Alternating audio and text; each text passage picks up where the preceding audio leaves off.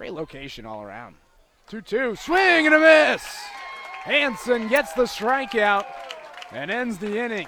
Hansen comes in for Sokolsky after 1 1/3, got the final 2 outs, and doesn't allow a run, just 1 walk as 3 runners left stranded. Baylor gets one across after a couple of hits.